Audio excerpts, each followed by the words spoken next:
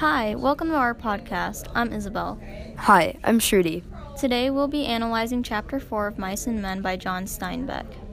We'll be analyzing this chapter through a thematic lens, which will be loneliness and isolation. Before we start, we're going to each try and summarize the chapter in 30 seconds. Then we'll see who had the better summary. It's high-key about to be me. Nah, just wait and watch. Okay, Isabel, want to start us off? Sure. 3, 2, 1, go. Chapter 4 starts by introducing Crooks, the stableman. Since George has left him to go to town with most of the guys, Lenny visits Crooks, which was a very strange thing to do back then because Crooks is black. Crooks is very harsh towards Lenny, but eventually due to Lenny's gentle personality, he softens up. Candy comes around later and joins in their conversation. Everything's going well until Curly's wife shows up and she starts trying to get their attention. She's chased off and after she treats Crooks harshly and threatens him. Okay, Shruti, your turn. 3, 2, 1, go. Okay, so chapter 3 ends where all the men except Lenny, Candy, and Crooks go to town to help fix Curly's smashed hand. Lenny goes into Crooks' room, and at first Crooks isn't very open, but eventually they start to have a real conversation. Soon Candy joins them, and they all talk about the farm that they were going to live on once they made enough money. A little while later, Curly's wife stops by and starts to flirt with the men. Crooks talks harshly to her about the flirting, and she tells him that she can have him hanged. The men eventually get her to go away from the house. Okay, I'm done. Who do you think won? Is that even a question? It was definitely me. Yeah, I guess. So I'll give it to you this time. Okay, moving on. Now that we've finished the summary, why don't we talk about the underlying theme of loneliness and isolation? Okay, so while I was reading, I noticed several examples of the theme. I'll talk about a few, and then you can share some examples that you found as well. Sounds good? Yep. Okay, so one of the main situations I found where the theme of loneliness and isolation was portrayed was actually just at the start of chapter 4. At the beginning, the author describes Crooks. He tells us that Crooks is shunned by the other guys and forced to sleep in the stables just because he's black. Crooks is unable to partake in any of the activities that the other men do. This is a great example of loneliness and isolation in the book, because clearly the other men are isolating him just because of his race. We can infer that Crooks feels extremely lonely because he's very closed off and doesn't want anyone in his room. He feels that if the white men won't let him into their rooms, then they shouldn't be allowed in his. This loneliness and isolation has most definitely impacted his personality. Yeah, I 100% agree. I just remember that when Lenny first comes into the room, Crooks is very wary because he thinks that Lenny is just like the other men. However, after they start to talk for several minutes, Crooks realizes that Lenny isn't like them and actually starts to enjoy talking to Lenny because he hasn't had company in a while. If you were isolated like Crooks, what would you have done? Honestly, I have no idea. That's such a tough spot to be in. I'm a very talkative and social person, and being isolated has just never been a problem for me. It makes my head hurt to even think about being isolated. Okay, I've spoken a bit too much. What do you have to say about loneliness and isolation, Isabel? Well, I would say another example of loneliness is when George, Slim, and all the other guys leave the so-called weaker men behind, which are Lenny, Candy, and Crooks. Lenny is already very attached to George, almost to a point where it's necessary for George to be with him. When George leaves Lenny behind to go to town with the rest of the guys, Lenny feels isolated, which leads him to search for the company of others. Once he finds Crooks, a man who is also lonely and isolated due to his race, Lenny immediately starts up a conversation with him. Crooks, since he's so used to being treated as an inferior, distrusts Lenny at first, but he eventually lets down his guard and opens up to him.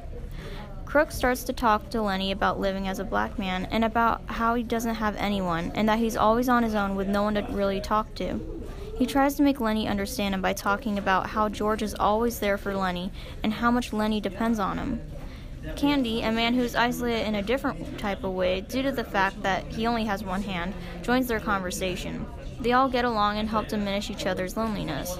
I find that their sense of loneliness gave them all something in common. Wow, Isabel, you summed it up perfectly. I do have one question, though. Do you think that if Lenny lived in today's society, would he be as lonely? Yeah, that is a good question. Now that I think about it, I don't believe he'd be as lonely because in today's society, there are a lot of special programs for people like Lenny. Back then, people wouldn't try to help out people who were mentally challenged or disabled. Yay! Now that we've discussed the theme of loneliness and isolation in this chapter, let's talk about a more specific situation that really helps portray this theme.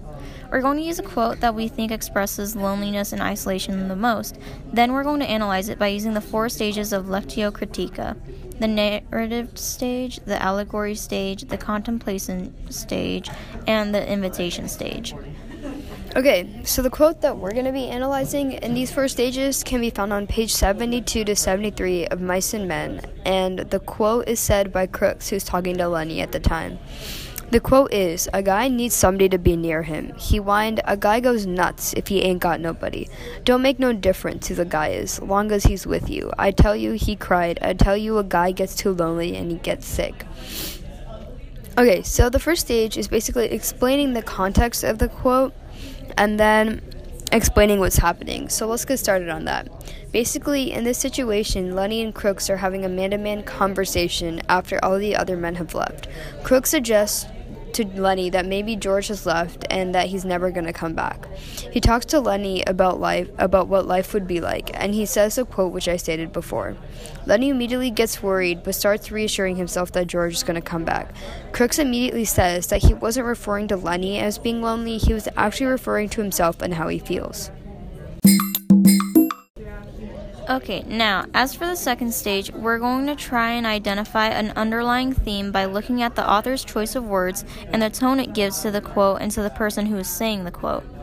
I would say that the author's use of the word whined gives off a feeling of desperation and almost agony into Crooks' voice as he tries to make Lenny understand his pain of being alone. So what do you think? Do you think that there's another form of language or tone that gives off this feeling of loneliness and isolation? Yeah, I totally see what you're trying to say, Isabel. Okay, so one of the big things, like really big things that I noticed, was the repetition that the author used. So, did you notice how Steinbeck kept repeating the phrase, "a guy"? Now that you say that, actually, yeah, I do see that. Nice find. Okay, so I think that the author is trying to make a statement with the phrase, "a guy." By repeating this phrase several times, Steinbeck is able to leave a lasting impact on the reader's mind. When Steinbeck combines a tone of agony and repeats the phrase "a guy," we really get a one-time view into how Crooks feels about his life. I think that repetition brings the meaning of the theme into better focus and helps the reader understand what's going on and not be completely lost. That's a great connection. Okay, now on to the third stage.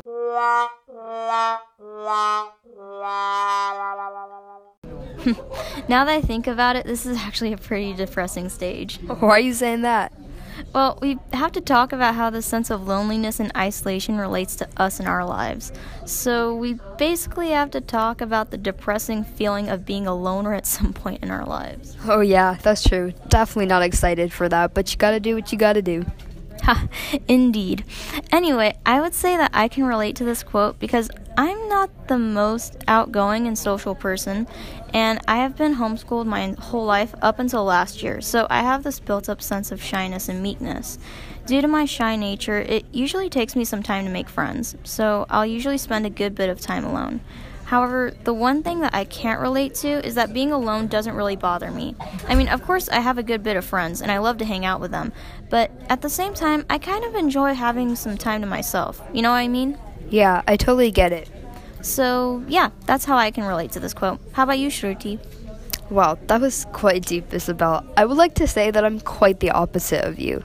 This quote is kind of hard for me to relate to since I'm a very social person. I actually do remember once when I felt pretty lonely.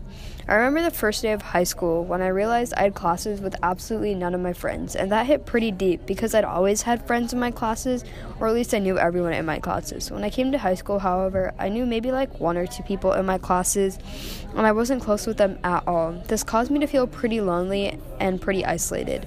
But soon enough, I was able to bounce back, and by the end of the year, I knew everyone in my classes, and I had my close friends, and I was able to make close friends in every single one of my classes.